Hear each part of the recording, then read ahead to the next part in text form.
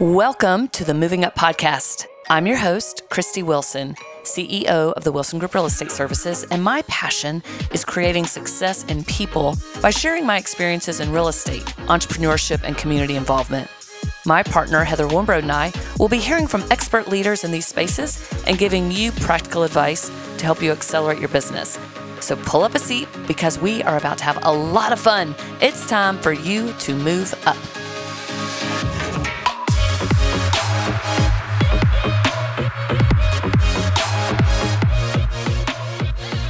So I am super excited about today's show, and I think I start every episode off with, I'm super excited about today's show because today we are going to touch on entrepreneurship, which is one of our favorite subjects that we cover, I don't think enough on this show, but also mindset, business practices, and just how to attack your day every day in the most positive light. And our guest is a friend of mine, Ash Shah. And Ash, you're relatively a new friend. We serve on the board together at the Nashville Wine Auction and happen to sit next to each other at many board meetings. So he makes me laugh and reached out to me one day about the podcast. And I was like, yeah, dude, come on in. Come on to the show. So because he had some really good lines that I said, we can really expound upon this. So I'm going to turn it over to you, Ash, and tell us just a little bit about yourself, your story, your history, and then we'll jump right into the meat of the subject. Sure. I like to always joke and start off by saying I'm a doctor, lawyer, pilot, policeman, so I can marry you, bury you, divorce you, and deliver you. And if I get the notary public, I've got it all covered. Dang. Wow. So I'm a little bit of a wandering soul, but I'm a physician who's been a healthcare executive, and that's what I do. And I moved here, spent 40 years in Houston, and moved here because I took a role with a large healthcare company here in Nashville. I think I can, say its name without anybody batting an eye. HCA. And it's what got me here. But I love being here. If I close my eyes, I think I'm still in Houston from a home place. It's hard to leave some place after 40 years. We have 4 really solid seasons here, and the people are great, and it's been a great experience. But I'm in many ways reinventing myself. If you think about it, you spend the largest part of your adult life professionally and personally in one area, and then magically one day you uproot yourself and say, okay, I'm starting over. And you take for granted professionally all the networks you have, personally all the relationships you have, socially that what goes on, and then you put a family in the mix of it. And I mean, it's a new deal. So as you were joking, thinking about kind of professional development, I'm going through it again. It's like going to college all over again and relearning, and in many ways getting an opportunity to learn from the mistakes you made initially, and how do you go about it the second time around? Yeah. So you started out as a physician. Mm-hmm. How long did you practice medicine? Oh, gosh. Loaded question. Long time. I'm an OB-GYN by training, so I'll explain it this way. I delivered kids for about 4 years and then eventually practiced in total for about 10 years. Okay. But I always had an aptitude for business. When I was in medical school, kind of a little bit of background, 30 some odd years ago, I sat around the room and met all these leaders. And I said, one day I'm going to be like these guys, right? You kind of look up, you're naive when you're young. You're like, I want to be the top dog. I want the title, whatever that means. And you don't really know the context behind it. And so I asked all these folks, and it was a series of half a dozen executives, how'd you get where you got? And I got a very unsatisfying answer, which is I just happened to be in the right place at the right time. Mm-hmm. And I don't like answers like that. I don't like things like fate is going to get you there, or wait and hope and all these things. Like, the joke, hope is not a strategy. So I just said to myself, what do I need to do to have the skills I believe that are commensurate with being a leader? Now, as I said on the outset, I was a little bit naive, and I thought I'm going to change the world, and I'm going to be the guy that helps reinvent healthcare. And somewhat Pollyanna, I've learned what that all means, and I've reset my expectations. But I just started out on this path that on paper looks a little schizophrenic, but in reality, it's 4 things. You got to be a good physician, got to know your art and your craft very well, which I did. You have to understand, at least in healthcare, the difference between public health strategies, keeping people healthy, and publicly funded health, which everyone knows is the government by and large. You have to understand business, and you have to understand critically and very importantly how to lead and manage people. And so I just set out in my career in those 4 pillars, which has led me to a very diverse career. Like I said, a little bit schizophrenic because if you don't know that about me, you see all these things, and there's a commonality in that it's all healthcare or healthcare related. But I set myself on this journey of really professional development. My entire life, career, joie de vivre is professional development. I guess it's the warm cocoon of graduate education that I really love. But at the end of the day, it's this never-ending cycle of really saying, I can be better, I need to make myself better, and how do I do that? So one thing that really piqued my interest about you was you shot me an email. Actually, I can't remember if you shot me an email or we were just chatting momentarily, and you said that you are the guy who is Tony Robbins meets Warren Buffett. So that's sales 101, folks. I know, right? Well, clearly I missed that day. And tell me, explain to our listeners that phrase. I loved that phrase. Well, I think there's this lovely little intersection when charisma, character, and competence intersect.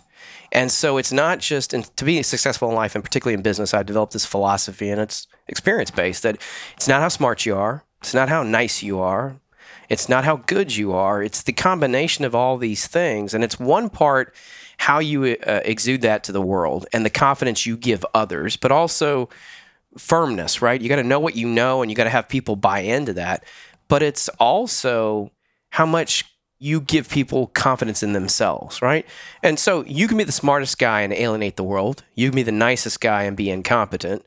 You can be the most competent and successful, but if you don't have people that buy it or believe it or buy into it, you're not going to be a great leader. And so it's this intersection or collision, as I say, of these three concepts.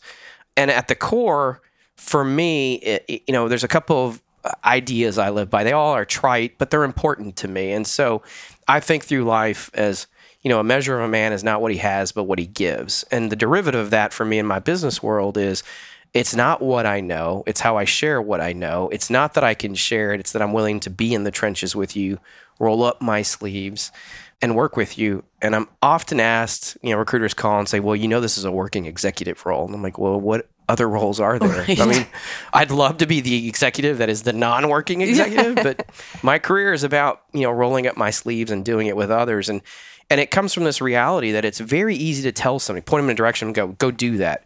It's very hard to understand what they have to go through to be successful.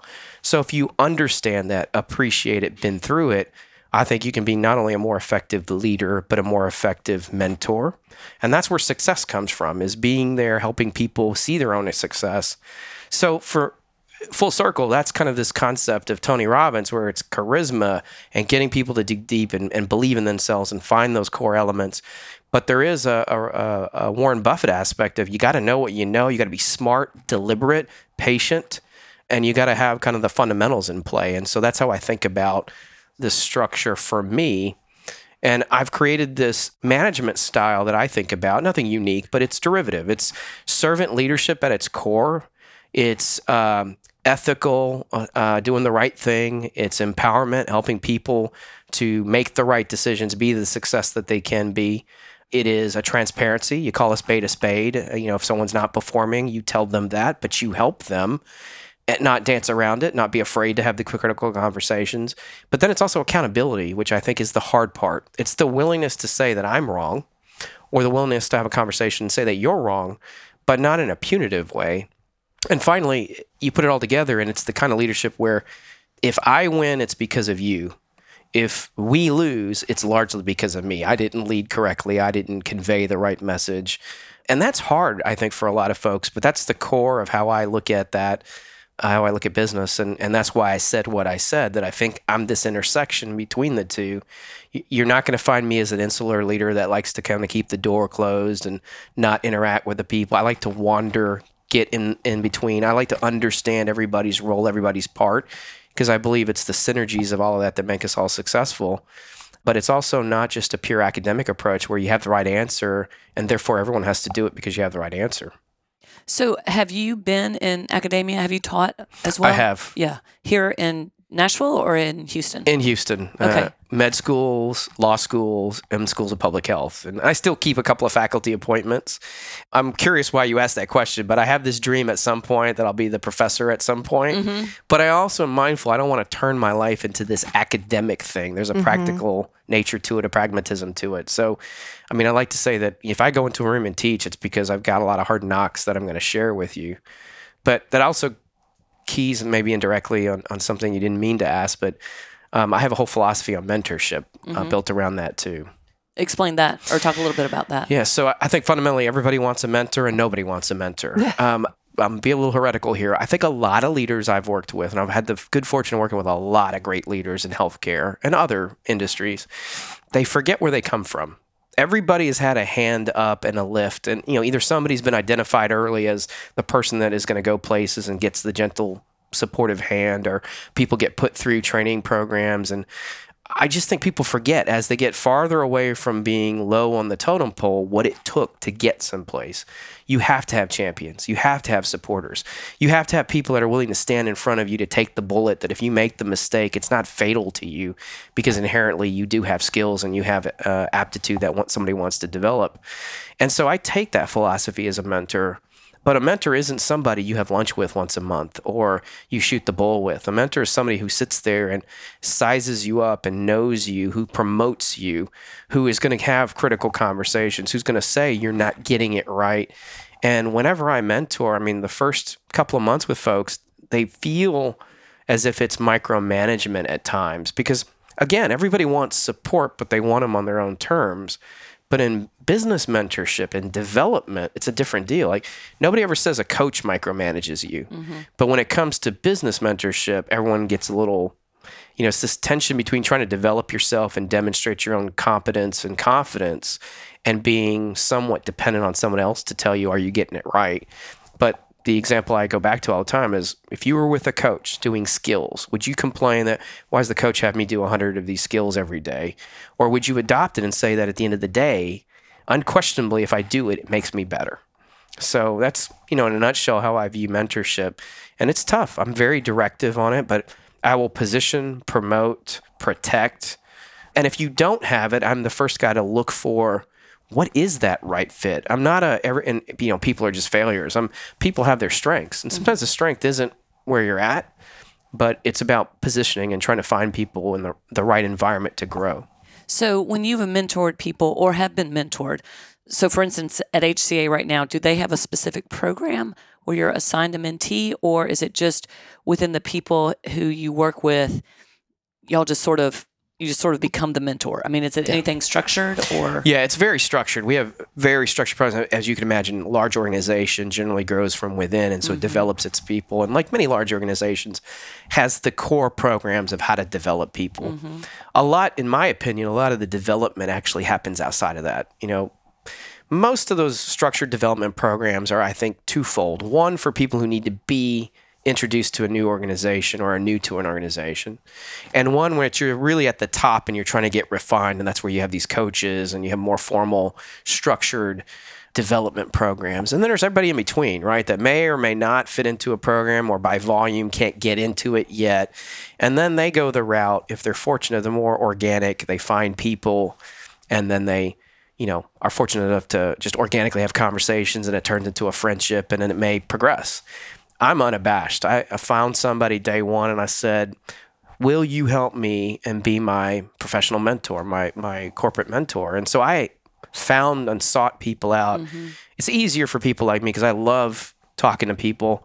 I'm actually, though, an introvert that masquerades as an extrovert. So it takes me all my energy every day to do what I do. And then I just go home and I shut down. And there are weekends where like the entire weekend I won't do anything, which is a weird quirk about me. But I'm unabashed about, finding right people and taking ownership and asking. And I found that asking isn't hard. It's the delivery, right?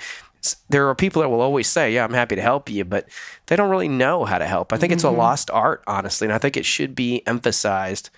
It's interesting that things like law, things like medicine, things like business to some degree, but not quite in the same vein as law and medicine, have these apprenticeship models. So inherent to your development is, as a physician, you go through residency, and then you're a low man on the pole in a group, and then you work. And in law, you're an associate and an attorney, and then eventually you make it to partner, and you're working with somebody throughout what could be a decade to develop yourself. And business, it's a little insular, right? You go through the degree, you get your MBA, you do some, kind of administrative fellowships, and then you just expect to promote as you grow organically.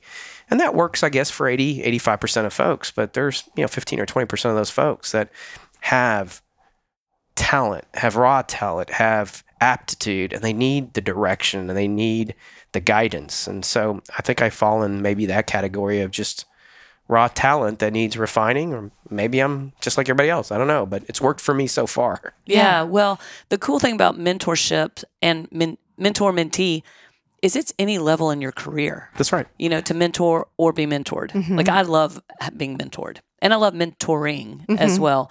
Ours is somewhat structured here, but man, we train the folks and they get trained up and the mentor, shepherds them along as well.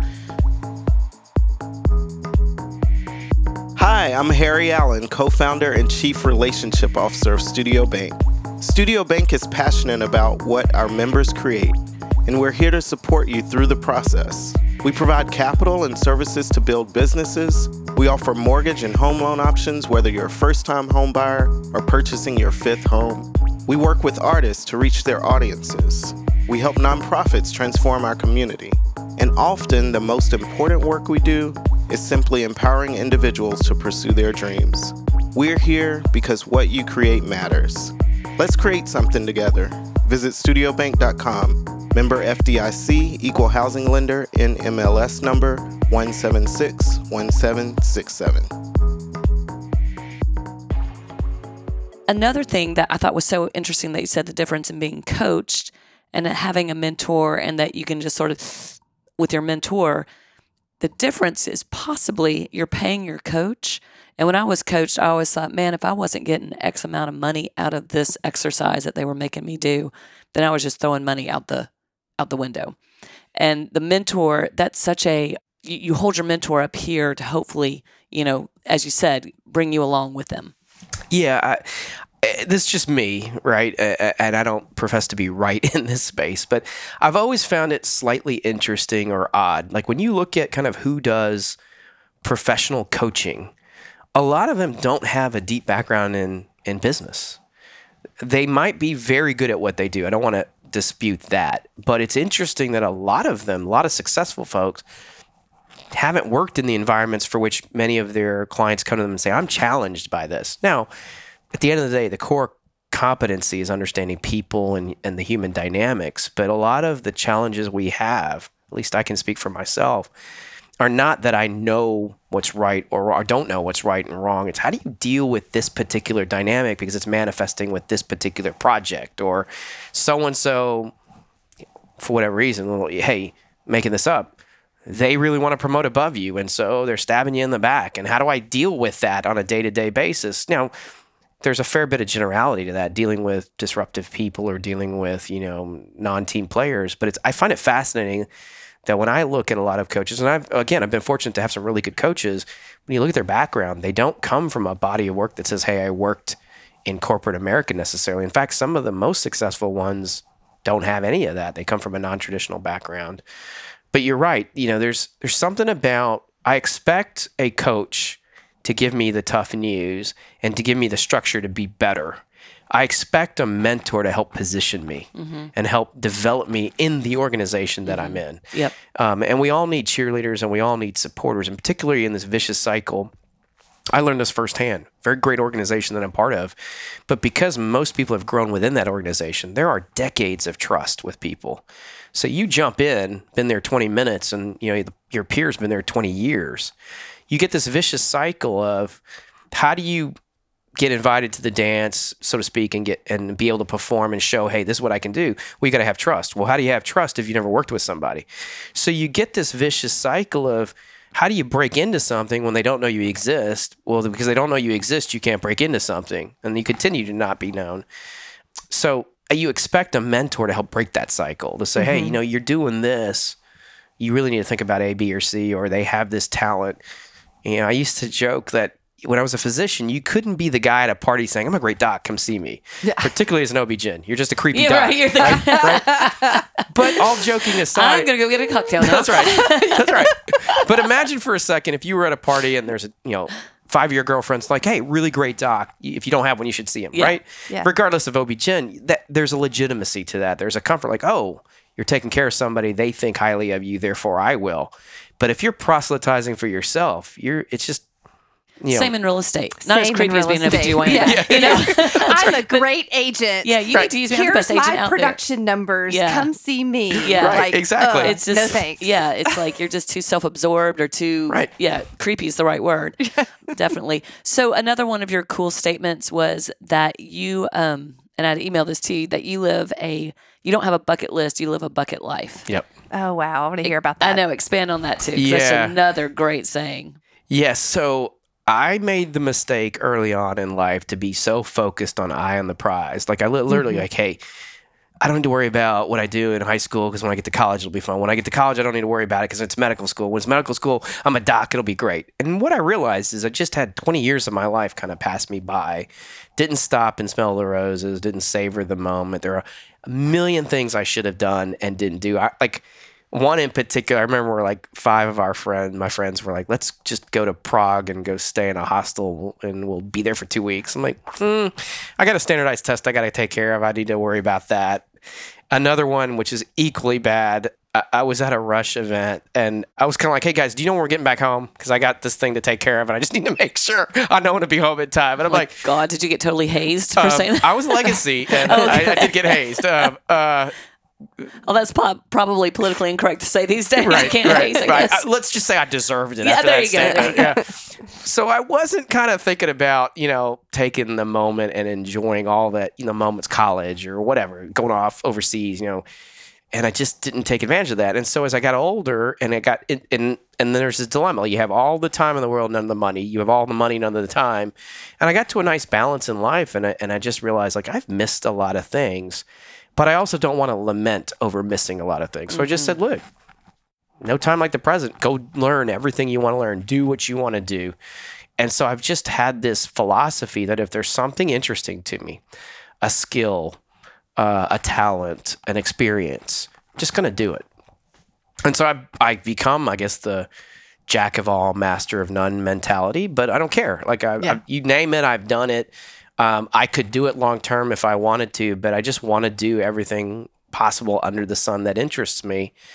And people always ask me, well, what do you do if you ever retire? I'm like, I have 17 things I could rattle off without batting an eye. And so I know I can keep myself busy. I will keep myself busy. Part of that, as I said, is that lifelong learning component of me. But I just don't want to be, from a medical point of view, I don't want to be close to 70, have 7 years, try to squeeze everything in, right? In truth, as my parents and my dad in particular always used to tell me, is like, enjoy the moment, live the life now. I never listened to it. Like most people, you just get on a professional track and miss the opportunity. And so that's really it. It was a practical realization, I should say, not even practical, just a realization that I let a lot of time and opportunity and moments slip. And so I'm not going to let that happen. And if it's remotely interesting, I will immerse myself in it and then I will do it and enjoy it and move on. So like one thing recently is just a quirk. I've posted a little bit of it, but I want to learn how to box and I wanted to compete. So check the box. I did it. I didn't do very well, but I've done it. And I don't want to just do stuff to do. I want whatever the litmus test is. In this case, can you go, 5 rounds with somebody? 6 Did it rounds? hurt? Oh yeah. Yeah. Emotionally and physically. That's funny. I would videotape get these videos of me boxing, and you in your mind you're like super fast, and it's like, wow, it's slow mo. What did you do? And it's like, no, that's real life. That's what it looks like. In my head, I was super quick, me and Muhammad Ali, but in real life, it's like I'm just this fat kid trying to move around, So, that's a great example. I took cooking classes and I went to the Culinary Institute of America and said, I want to learn, and just learned. And is that what prompted you to go to law school, to get your JD, or how, like, there's a lot of stuff that you've done. A lot of crazy things. Yeah. The law school was part of those 4 pillars. I had an opportunity when one of those pillars was to learn about business. And I was making a kind of a distinction between get an MBA or get a law degree. And honestly, all credit to my dad on this. He's like, look, he's a physician. It's like, get a law degree. Like, you have to know the business, but you have to know it at a very operational level, and you have to know a lot about a lot. Like, you don't have to know one thing consistently throughout. You're not like, I'm running a ship or I'm running this organization. You have to be able to convey to people that you're giving them advice based on the operational understanding. And I got to say, as a physician who has a law degree, who actually practiced law, that has been the best advice. That has carried me through. the fact that I can go into a room of a heavily regulated industry and understand it from multiple avenues, and then understand how to paper that in a world where everyone says you can't do it, or law says you can, or that you walk in a room and you can navigate that. It's amazing. Now, I'm not a lawyer any longer. I don't play one on TV, but having that insight still remains, and it helps me navigate situations. Helps me under, as I say, have a 360 awareness of opportunities. So of all the things that are just sort of, off of your trajectory, your awesome career trajectory that you've done, whether it's boxing, sounds like you may have your pilot's license, Yeah, I do. your love for wine, culinary. Do you have one that you're like, oh, that was the best thing ever? Ooh, no. They're all just good They're all experiences. just great. I mean, I love, and I can sit down and parse every single one for something different. And look, some of them weren't great in the moment, but were great afterward. I characterize things probably in two ways. There are things that I've done that have given me lifelong skills. And I'd say to you, law, 100% without a doubt. Singular most important thing in my career and professional career.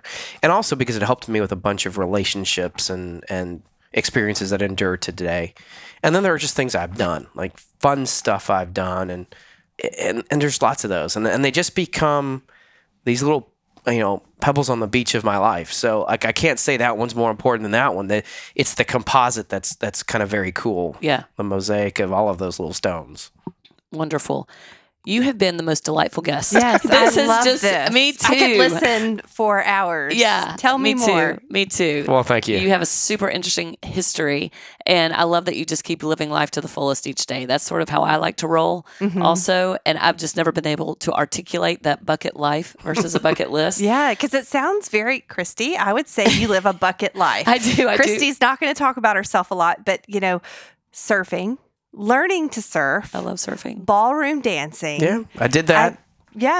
Skateboarding. Ooh. Christy comes in and tells me something new that she's done, and I'm just like, oh my goodness, I feel so boring. No, she has 4 teenage kids. I don't. So I just do whatever I feel like doing at that time. Though, but you guys live a bucket life. Yeah. Not sure. a bucket list. So. Sure. And I think the take home on this doesn't have to be profound, right? I mean, just whatever it's this great distinction and mindset of, it's easy to get your day to define your day. I show up, I go to work, I do my work, I get in traffic, I go home. Well, let the other things define what your day is. My dad likes to say to me, I cite my dad a lot on things. He's like, work is work. Like, he used to ask me all the time, how was work? And I go, well, work's work. Like, and it's a nice way of not saying it was good or bad. And most days I can't say it's great, but it's work. But he's like, that's what it is. It's work. It's the rest that matters. It's the rest that we never really talk about or try to engage, and that's what I try to do. That's amazing. And I'll ask you one last question as we wrap up. So you've been in Nashville now going on 4 years? Yeah. So what has your experience been like being you're not brand new now, but sort of, because we're just out of COVID. I mean, you got here in 19.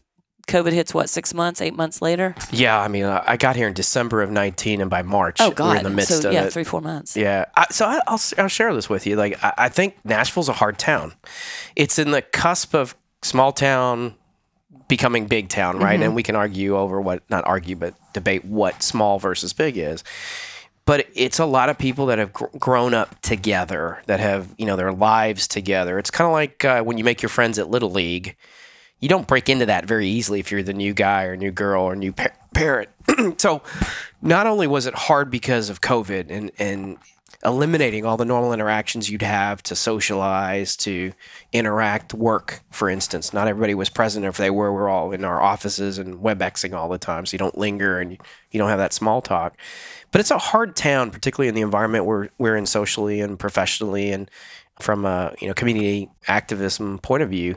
It's hard to get into, but it takes time. And if you pursue it and get into it, warm people, it's not a negative statement about people. It's more the realization that I didn't realize how many people could say simply like, yeah, we grew up together, we went to church together, went to college together, we hang out, Little League, and I'm beyond the Little League stage. So they're still hanging out with those folks. And so it's hard. And then we moved here when our son became a sophomore. So that's not a good time to intersect into school either. And then you're not doing the social stuff. COVID too. Yeah. Bless his heart. Yeah, I would say, fortunately, my son is a complete extrovert. He takes after his mother, which is great.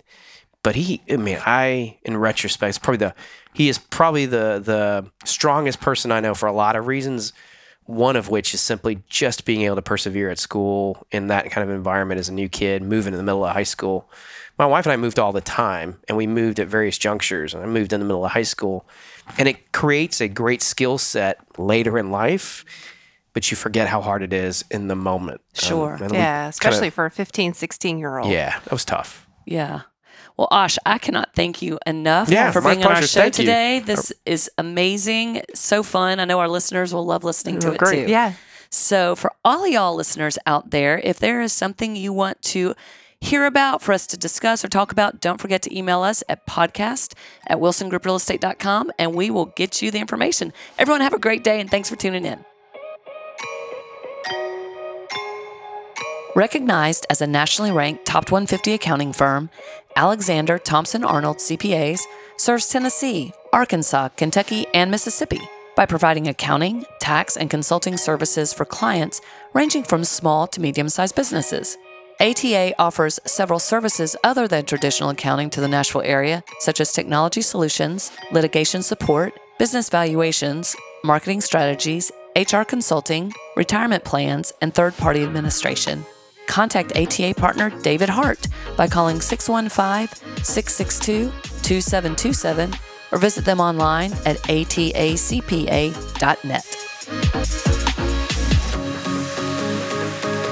Hey, if you're loving the show, go find that little follow button on your podcast app. This will ensure you won't miss a single episode. Until next time.